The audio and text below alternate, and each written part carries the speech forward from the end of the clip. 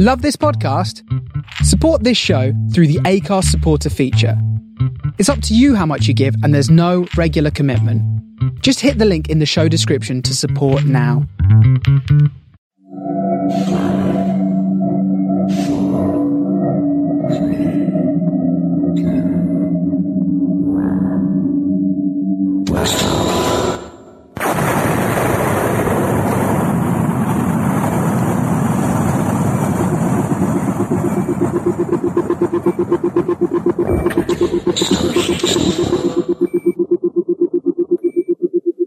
This is the Starship Sofa. Everybody, welcome. Hello and welcome to the Nebula Awards Best Short Story 2008. Next up is The Button Bin by Mike Allen. First published in the Helix Speculative Fiction Quarterly, October 2007. Mike Allen may be best known as the editor of the anthology series A Clockwork Phoenix, which you can find at clockworkphoenix.com. The first volume made the 2008 Locus Recommended Reading List, and the second volume, due out in July, will feature a new Flat Earth novelette by Tanith Lee. The Zine's 10th anniversary issue, currently under assembly, will contain a new poem by Neil Gaiman, available only at mythicdelirium.com. A former president of the Science Fiction Poetry Association, he gave a talk at the Library of Congress this past December on the poetry of science fiction. He is also a three-time winner of the Reisling Award for Best Speculative Poem. He's published 5 poetry collections, the latest of which, The Journal of Kalash, was released in hardcover last year by Nominee Books. Despite all the editing and poeticizing, he occasionally does grind out a fiction or two. He had stories appeared in His Own and Weird Tales, and has new ones scheduled for this year in Tales of Talisman, Cabinet de Fay, and the Nori Laha anthology Sky Whales and Other Wonders. He lives in Roanoke, Virginia with his wife Anita, a demonic cat and a comical dog. You can view his website at descentintothe.light.com and read his live journal over at time-shark.livejournal.com. The story is narrated by the author as well. So the Starship Sofa and her Aural Delights is very proud to present The Button Bin by Mike Allen. You know he's the one who made your beloved niece disappear. He's come out of his shop now, fussing with gloves that look expensive, a match to his long, glossy overcoat. Glare from the streetlight glints on his bare scalp.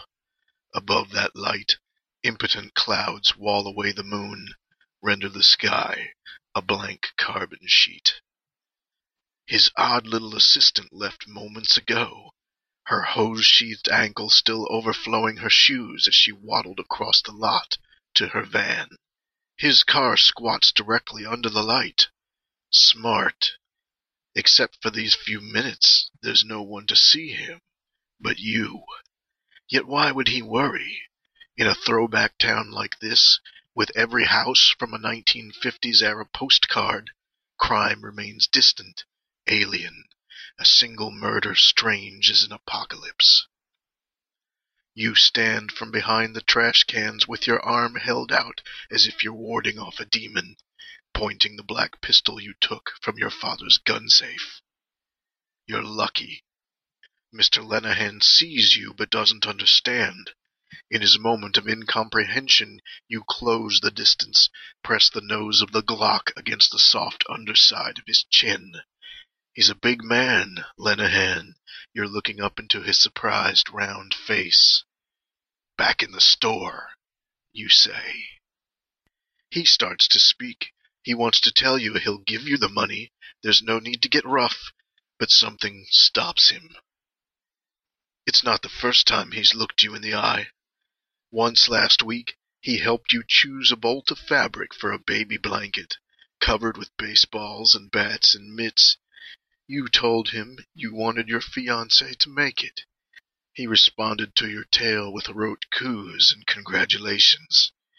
And today, an hour before closing, you asked him to help you find a replacement button for one you ripped off your shirt just for the ruse. Don't see too many men come in here more than once, he said, with a smile full of hints and questions. and he's recognized you again. His eyes move as if scanning an inner catalog. He whispers, "Your eyes are the same, Denise." If you could silence your own heart to listen more closely, you would. Sweat drools down his wide forehead. "I can tell you where she is," he says. You say, "I know you can." This is what she means to you. Wide green eyes that mirror your own, peering shyly at you from the doorway of the den in your parents' basement. You stretched out full length on the sofa, paging through T.S. Eliot's silly book on cats. You catch her watching, a scrawny girl in overalls and a pink t-shirt, dark hair clipped back with a pink plastic bow, all this pink inflicted on her by your basket case half-sister. She tells you that, "My mom makes me," when you hold up your right hand, smallest finger extended, and say with infinite amusement, "Hi, Pinky." You see she's about to retreat, so you wave the book. "Ever read this before?" Dumbstruck, she shakes her head. She is 10. You are 14. Want to hear from it? She nods. So it starts. You become her warrior poet, showing her nuggets to be found in your parents' dusty academic volumes of Eliot and Poe, Yeats and Auden, Plath and Byron. Warrior, because you're a killer of deer, ducks, squirrel, which repulses and fascinates her all at once. She comes along with you and your dad on one such trip that fall. You figure it's going to be a boring stakeout in the woods, and you brought Wallace Stevens in your back pocket because you want to creep her out with the Emperor of Ice Cream. You love the way she watches when you read, the way she shudders when you sneak something scary in on her. But it's a bad day for boredom. A 3-point buck wanders into view, and she gets to see your father kill it, watches silent and thoughtful as you help clean the carcass. You wonder what she thinks of the blood on your hands. She has her own life apart from yours. School, a few school friends, softball. You see her in her softball uniform a lot, and go with your parents to several games. Though they don't hold your attention, you cheer loud for her whenever the chance arises. Make sure she hears you. What you look forward to, face it, is her time with you, admiring your clever words. It's not hard to seem constantly clever to someone 4 years younger, with those eyes so much like your own but prettier. It's intoxicating, exhilarating, your drug of choice. But her mother's blood pumps through her heart.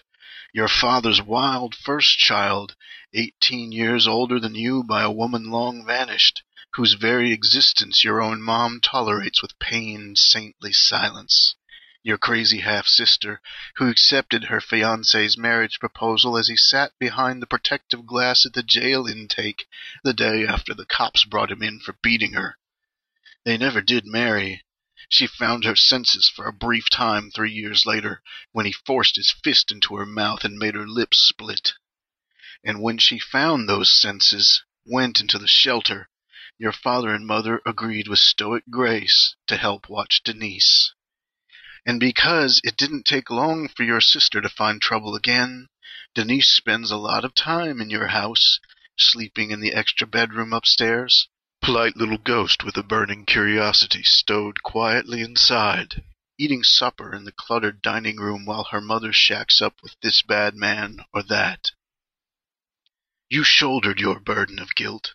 She's 13, you're 17. Charged with watching her while Mom and Dad spend Sunday out with those church friends, the ones your mom likes and your dad always bitches about.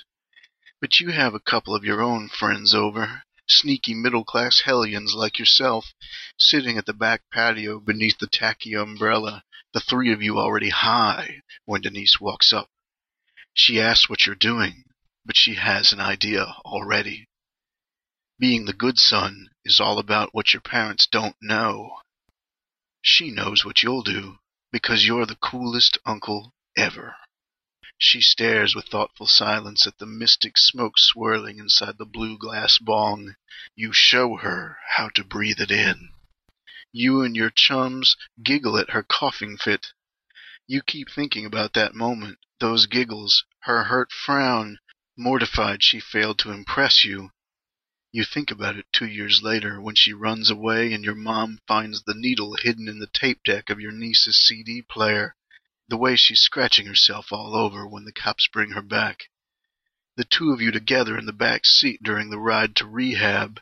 You as angry as Mom and Dad. You snap at her. I can't believe you. The same hurt look in her eyes, so like yours. Then her gaze flicks your way again. Read me something, she says. I don't have a book. Can't you remember something? Bring me back, her eyes say. And you try. You recite what you remember. Fearful symmetry. The center cannot hold. Rage against the dying of the light. She does come back, but never for long. And the last boy she takes up with, Billy Willett, that sorry sack of shit, he takes her somewhere that neither can come back from. What they found of him wasn't much, but he could still talk. The county deputies think he was in a crash. His damn motorcycle struck in a hit and run during a late-night kiss-your-own-ass curve on a mountain road. They found the wrecked hog. They found him down the slope, still alive despite all odds, most of him that was below the waist missing. Dragged off by animals, they think. His eyes gone too, pecked out by crows perhaps, while he lay unconscious on the old hillside. How he lived, they don't understand. He must heal up like Jesus. Denise was with him, now missing. Can't charge the boy with manslaughter with no body. And knowing her, so like her mom, she could be anywhere. She was 19. You were 23. Willett gives you Lenahan's name. He never gave it to the police. Just to you. We can talk down here, Lenahan says. Just let me get the lights.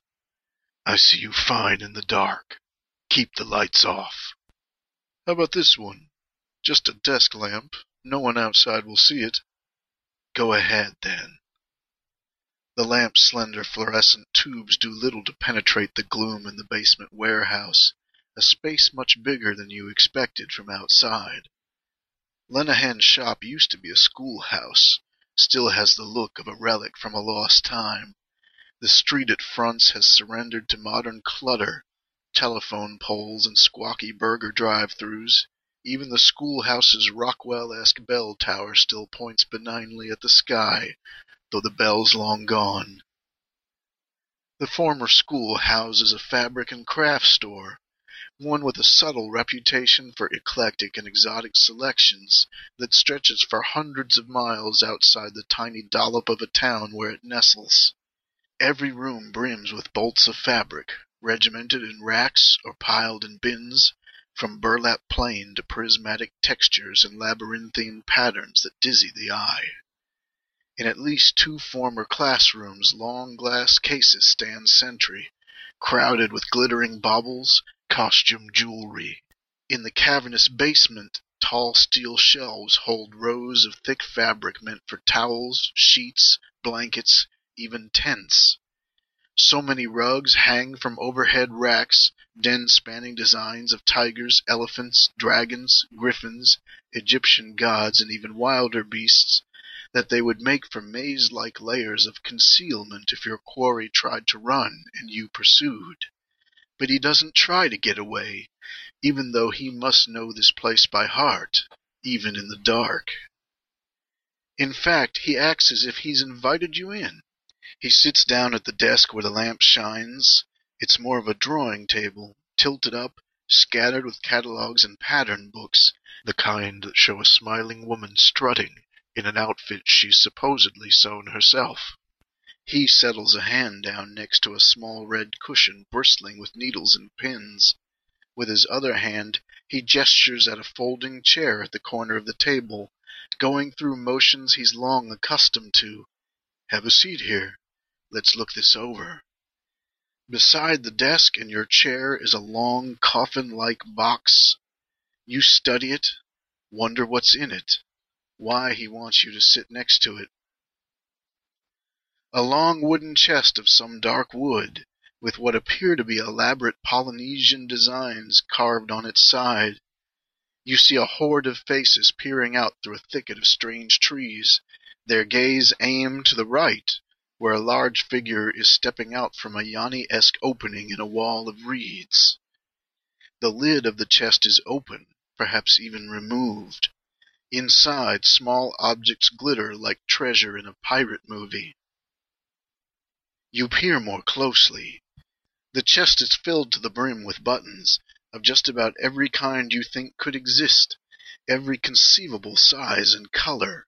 Sky blue, gold, oak brown, blood red, sea green, India ink, rose pink, oil swirls, crystal prisms, basalt opaque. Some like grains, some larger than silver dollars, discs, cubes, knobs, triangles and stars, even crosses, moons, little grinning skulls, twining oriental dragons, snarling demon heads. The entire conglomeration shimmers as if the weak glow from the lamp transmutes to moonlight across their many surfaces. Lenehan says, "It's amazing what you can find in there. Still amazes me."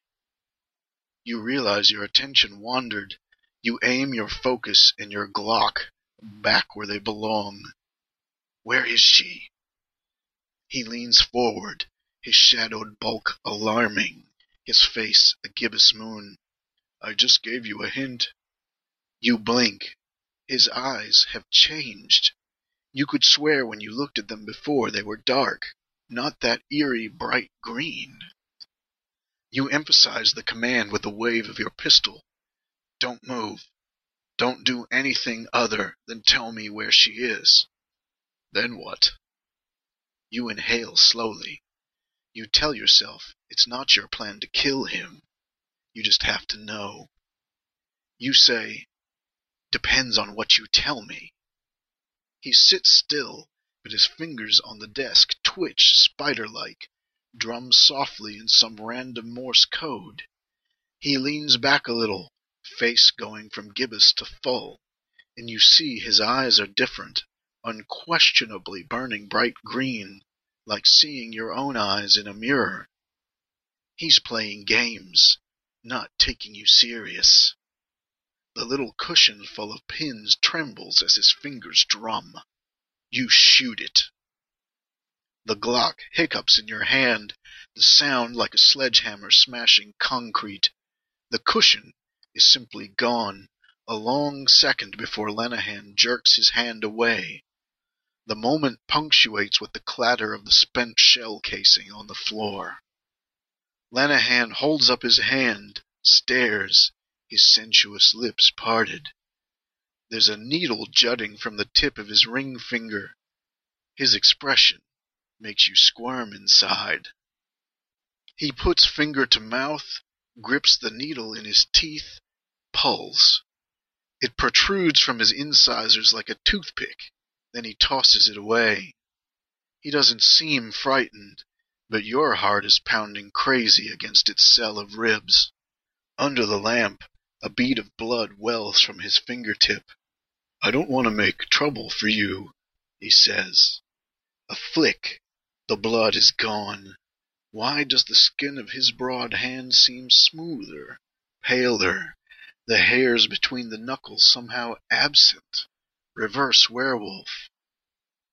Stop moving, you say. He obeys, watches, waits. You still haven't answered, you say. Answered what? You scream in obscenity. Put the gun almost to his chin.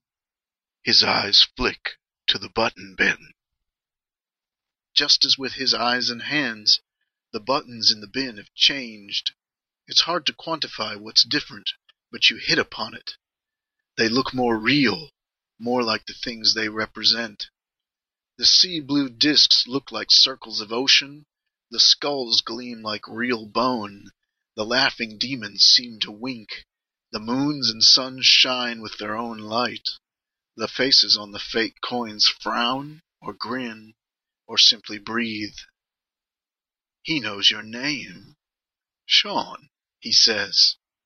You reach in there, you'll find her. You'll know what happened. You aim the Glock in his face and say, You do it. Don't you remember what Billy Willett told you? So intent you were on the who and where of Mr. Lenehan, perhaps you only lent half an ear's credence to the other things he said. You found Billy's apartment, inside a house sided with flaking paint and rotting wood, in a neighborhood once proud and rich, now long abandoned to poverty, slouching among the drug layers, with cars coming and going at all hours, a run-down convenience store at the corner with crack pipes for sale by the register. Half of the front porch has collapsed. You don't even know how whoever lives in the front apartments can get to their doors. But it's not your problem, because Willett lives in the basement apartment accessed from the back. A sullen pit bull watches you from a chain-link kennel as you walk past. The dog's black back is splotched with mange or scars. It has no shelter from the sun. You walk down the short concrete steps to the door. The house has sunken into the earth over many years. The bottom step and the threshold no longer meet. You bang the door, hear a woman's voice croak inside. A moment later she pulls the door open and squints at you, a short stick figure with tattoos flanking her withered cleavage, crowned with a shriveled apple face, dirty mop-gray hair cropped close to her head. Above her a chain stretches to its taut limit, restricting entrance. You try to sound pleasant. I'd like to talk to Billy. Get out of here, she croaks. You go. The Glock presses cold against your skin, hidden in the waistband of your jeans beneath your baggy t-shirt. For a moment you think of simply forcing your way in. Surely, given the house's decay, the chain would pull out of the wall with just a burst of pressure. You see yourself stepping over the old woman as she flounders on the floor. I really need to see him, you say. Let us alone, she says, and shuts the door. You turn to go. You look at the other houses, great rambling derelicts like this one, some sporting mock towers and turrets that were no doubt gloriously gaudy in their heyday. You wonder whether those windows will be lit after dark, if anyone might be watching. There's a half-formed plan in your head, what you might do if you come back then. But behind you, the jingling sound of the chain undone, a click, a creak, the old woman's croak, He want to talk to you. Once you're inside, she watches you with eyes narrowed, wrinkles radiating out from the disapproving line of her mouth. The room you've stepped into is cleaner than you expected. A cramped dun sofa facing a vast widescreen TV with the sound off and the picture hopelessly blurred. She points down the hall, where a door stands ajar. This door incongruously painted with a crude scene of two kids playing on a swing set beneath a smiley-faced sun. As you head for the bedroom, she croaks behind you, "Don't you hurt my son." You want to say, "No promises," but you don't. The room is decorated in the same childish way as the door, but you don't take it all in. You're looking at Willett, what's left of him, half tucked beneath sheets in a bed that would have been too small if he still had legs. His arms, though, are still stout through the biceps, taut and wiry. His shoulders bunch and ripple as he hears you come in, props himself up. The sheet slides down, and for a queasy moment you think it will slide off, bare him completely, and you don't know what you'll see then, what horrid mass of scar tissue he must truncate in. But you're spared. The sheet pauses at his navel, exposing tattoos that crawl up his abdomen and chest, oriental dragons coiled around naked bimbos. You think of Denise, staring at that vulgar art as she straddled Willet's hips and sank down, and it makes you sick. Willet's thin, angular face, with the stubble-shrouded cleft in his chin, remains handsome, or would have without the fleshy puckers where his eyes once were. But it's as if those scars can see, because he turns to you. "You're finally here," he says. His voice sounds choked with grit. "Do you know where Denise is?" He laughs. It's a bark tinged with hysteria. Yes, Lenehan has her. He put us both deep under, but he only kept what he wanted from me. Denise, he kept all of her. He planned to all along. Who's Lenehan? Maybe. And now he's struggling to speak, as though someone just told him an incredible joke and he's still gasping for breath. Maybe if you ask nice, he'll bring her back. He wanted me to tell you if you asked. He told me to. Who is he? And Willett tells you. He tells you Lenehan lives 4 counties away, runs the craft store in the schoolhouse, took it over from the Confederate daughter used to own it, made it into something spectacular. The place is well known, but you've never heard of it, had no reason to know about it. But the man has a reputation in a far different circle, one where Willett scuffed at the edge. In that circle, Lenehan has a different name, and only a few know who he really is. But most of the meth makers and meth pushers call him Mr. Buttons. Willett giggles. Funny, isn't it? Like some little pink bunny. His puckered scar eyes crinkle with mirth. He's the one with the money who keeps his people in good supply. He doesn't use, doesn't sell, just expects returns on what he puts down, and you don't dare snitch on him if you get caught. The narcs don't have a thing on him, won't find a thing on him, and as soon as no one's watching, you're gone, and no one will find you again. Billy Willett tells you how eager Denise was to try crystal meth when they first got together. How he encouraged her by saying it wouldn't wreck her mind and body like the heroin did. He leers as he says it, like he wants you to shoot him, hopes you will, but you don't. You just tell him to keep talking. And he details how he and Denise went to one of Mr. Button's top men, the one with the barrels of chemicals in the storage shed behind his barn, and what Denise did to pay, because they had no money. And how the next time they went, word was Mr. Buttons wanted to meet them both, and this time their fixes would be free of charge. Willett tells you where Mr. Button's place was, and who he turned out to be. He tells you he doesn't know how Lenehan took his eyes and legs. He says he didn't see what happened to Denise, but he knows she can never come back unless Lenehan sets her free. Maybe good old Uncle Sean can just ask real sweet, he says. Maybe you ask him just the right way, he'll let you see her. It took weeks of brooding, planning, stalking to reach the place you now sit. He leans toward the button bin, the muzzle of your gun almost kissing the meaty curve of his ear. His arm disappears to the elbow, and he shudders like he's plunged it in ice. You don't hear the noise you expect, the clattering hiss of beads displaced. Instead, a quiet wind-chime jostle, a patter of hourglass sand, a release of air like a lover's soft exhale. Lenehan pauses. I'm not going to try anything, he says. Could you please pull that out of my ear? Move slow, you say, but you back off a little. His arm comes out slowly, as if he's having to extract it from tar, and in fact the buttons seem to stick to it. There's a squelching noise as his hand comes free. Whatever you're doing, stop it. Just be calm, son. He holds his hand up in front of his face, looks at his knuckles, looks at you between his fingers.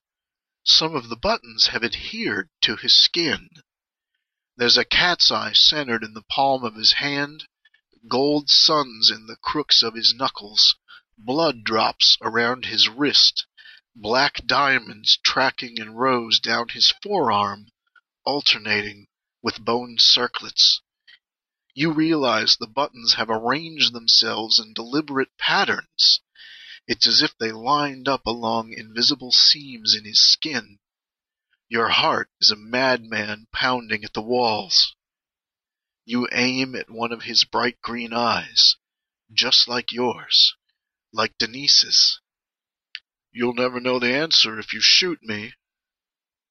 His palm still toward you, he takes his other hand, grips a demon face button centered in his wrist just below the ball of the thumb. Then he pushes it through his skin and out again, undoes the button as if loosening a collar. A vertical seam in his wrist suddenly gapes, like a new eye opening. What you should see through the opening is blood and meat and tendons, but instead there's something in there that wavers like heat shimmer, flutters like a moth, shines without color, and a scent wafts out of sadness and silence. It confounds your gaze, makes your stomach lurch. Stop it, you say, but he's unbuttoning his wrist, the skin parting like a cuff, something pale and gleaming and alive revealed underneath. The entire room has become strange, still dark, but the darkness somehow agitated, animate. He says, "Do you see her yet?" His face contorts, his neck bulges, and suddenly you think of Ape-Neck Sweeney, Elliot's mindless brute, zebra stripes swelling along his jaw. Beside you, the buttons in the bin crawl over each other, glittering mites that seethe at the lip of their container, like spectators crowding a coliseum wall. Lenehan's arm gapes to the elbow. He flexes the meat of his contorted forearm. "This is not easy," he grunts, and something bulges through the gap in the curtain of his flesh. It's a face pushed out as if birthed. Denise's face, her pink lips parted as if in hesitation before asking a question. Squeezed out from between his unbuttoned skin, her face bows, an empty mask, eye holes dark. Eyeless, because the eyes regarding you from Lenehan's sweat-sheened visage are not just like her eyes, they are her eyes. Her mouth is moving, a fish drawing in water. He raises his arm, brings her lips to yours. Your lips close with hers. She is almost 14. You are 18. You and she are in your room downstairs. Even though your parents are traveling across the country, you have the door pulled shut, the curtains drawn. The radio chatters and croons. You don't know what's playing. You're not paying attention. She's lying on the rug, her overalls undone, pulled down to her hips, her t-shirt pushed up past her bra, looking up at you. You're a head taller, about 50 pounds heavier, poised over her like you're doing a push-up, staring in her eyes, like staring at yourself in an adoring mirror. You tell yourself that's what you see, adoration, that she could never be frightened of you, terrified of making you angry, terrified of what you're going to do. On your bedroom wall hangs a poster of lions in the veldt. The lions are flickering, watching. The bed in your room is not a bed at all. It shimmers in a turmoil of beads and discs and suns and skulls. She stiffens as you push up her bra. Lenehan again. He straightens his arm, withdrawing the face inside himself like a snail into a shell. As you sit stunned, he takes your gun away, sets it gingerly on the drawing table. He takes your hand, eyes full of sympathy. Different eyes now, maybe his own, maybe Willett's, maybe someone else's. He whispers something soothing as he guides your hand toward the chest. You have no fight in you. Both of you know why you really came. Not because you loved her so, but because you feared. You feared the revelation of a secret you kept even from yourself. But there's nothing to fear now. Lenehan knows, has known, has wanted to meet you all along. Gold rhomboids practically leap from the bin onto your fingers.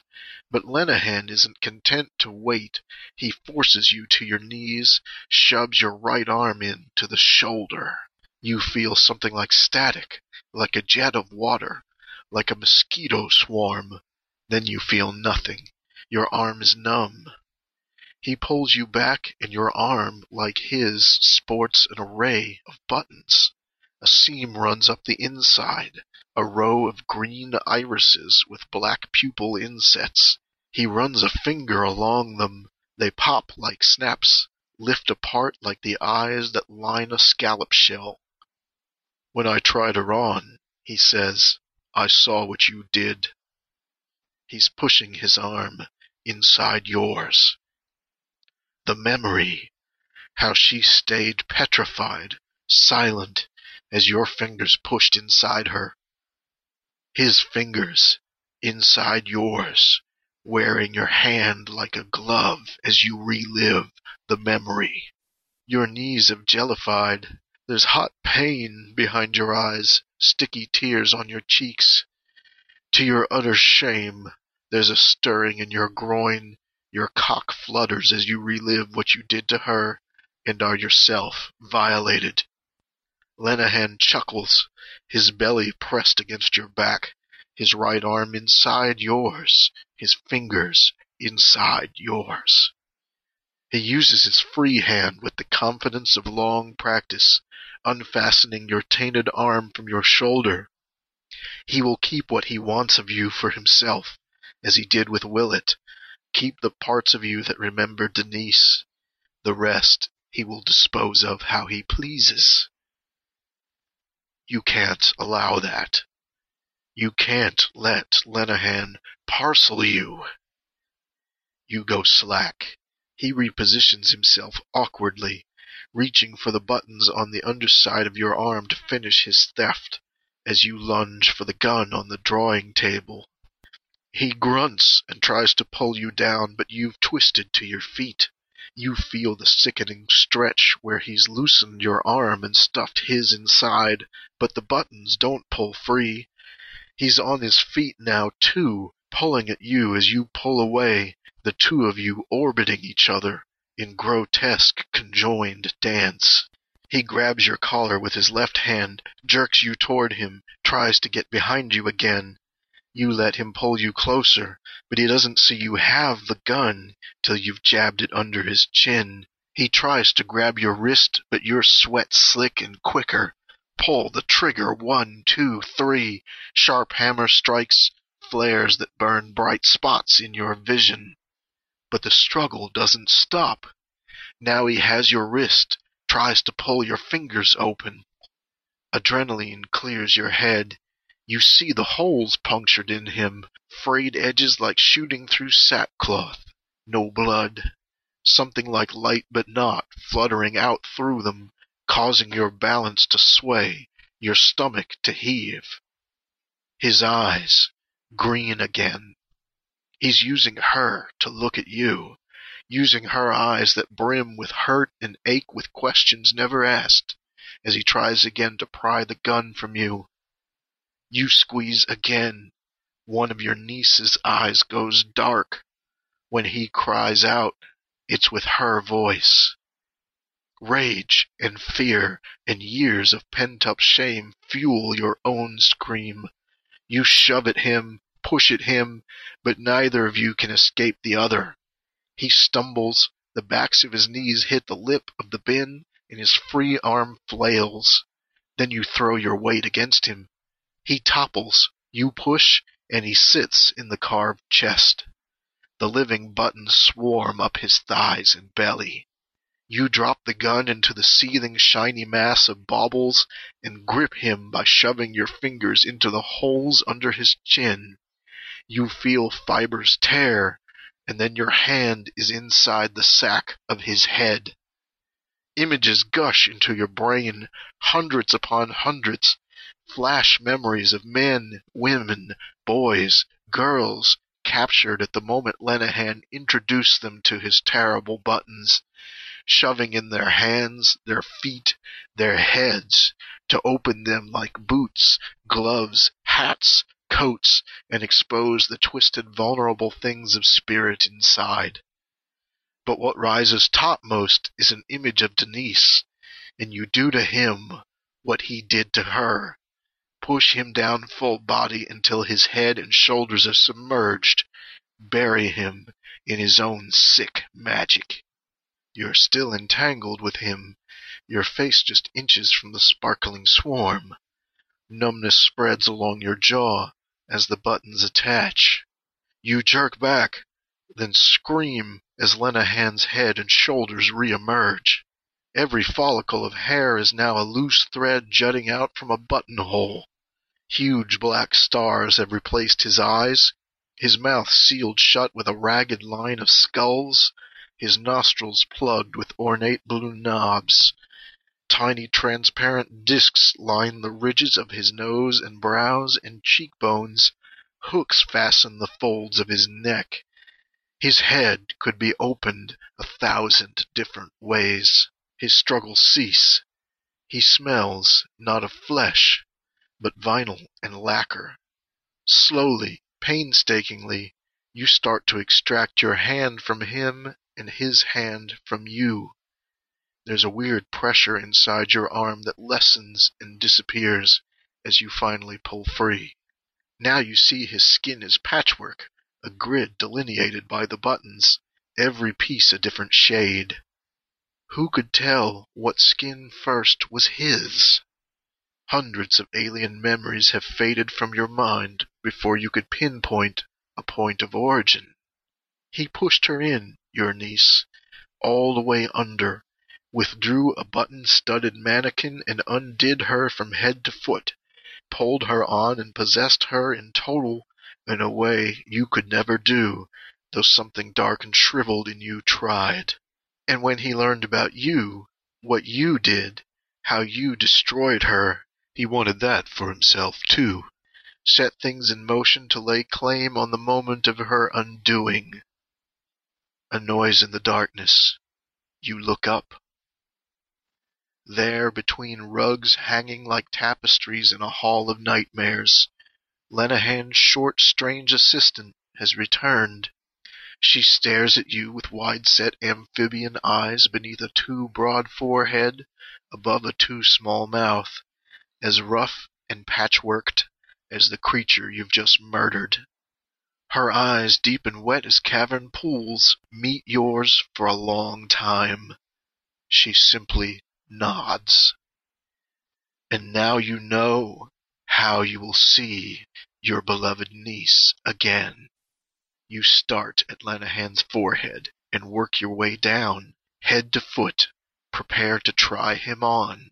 See how the seams of a monster fit. You're sure they'll fit well, snug and comfortable as a tailored suit. It's the only skin you deserve to wear.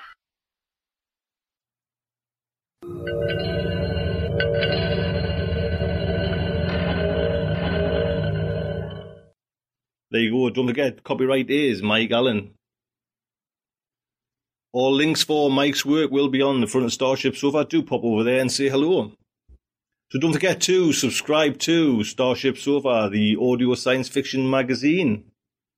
Everything is free and we come out once a week. I hope you will join us. Until the next story, I would just like to say good night from me.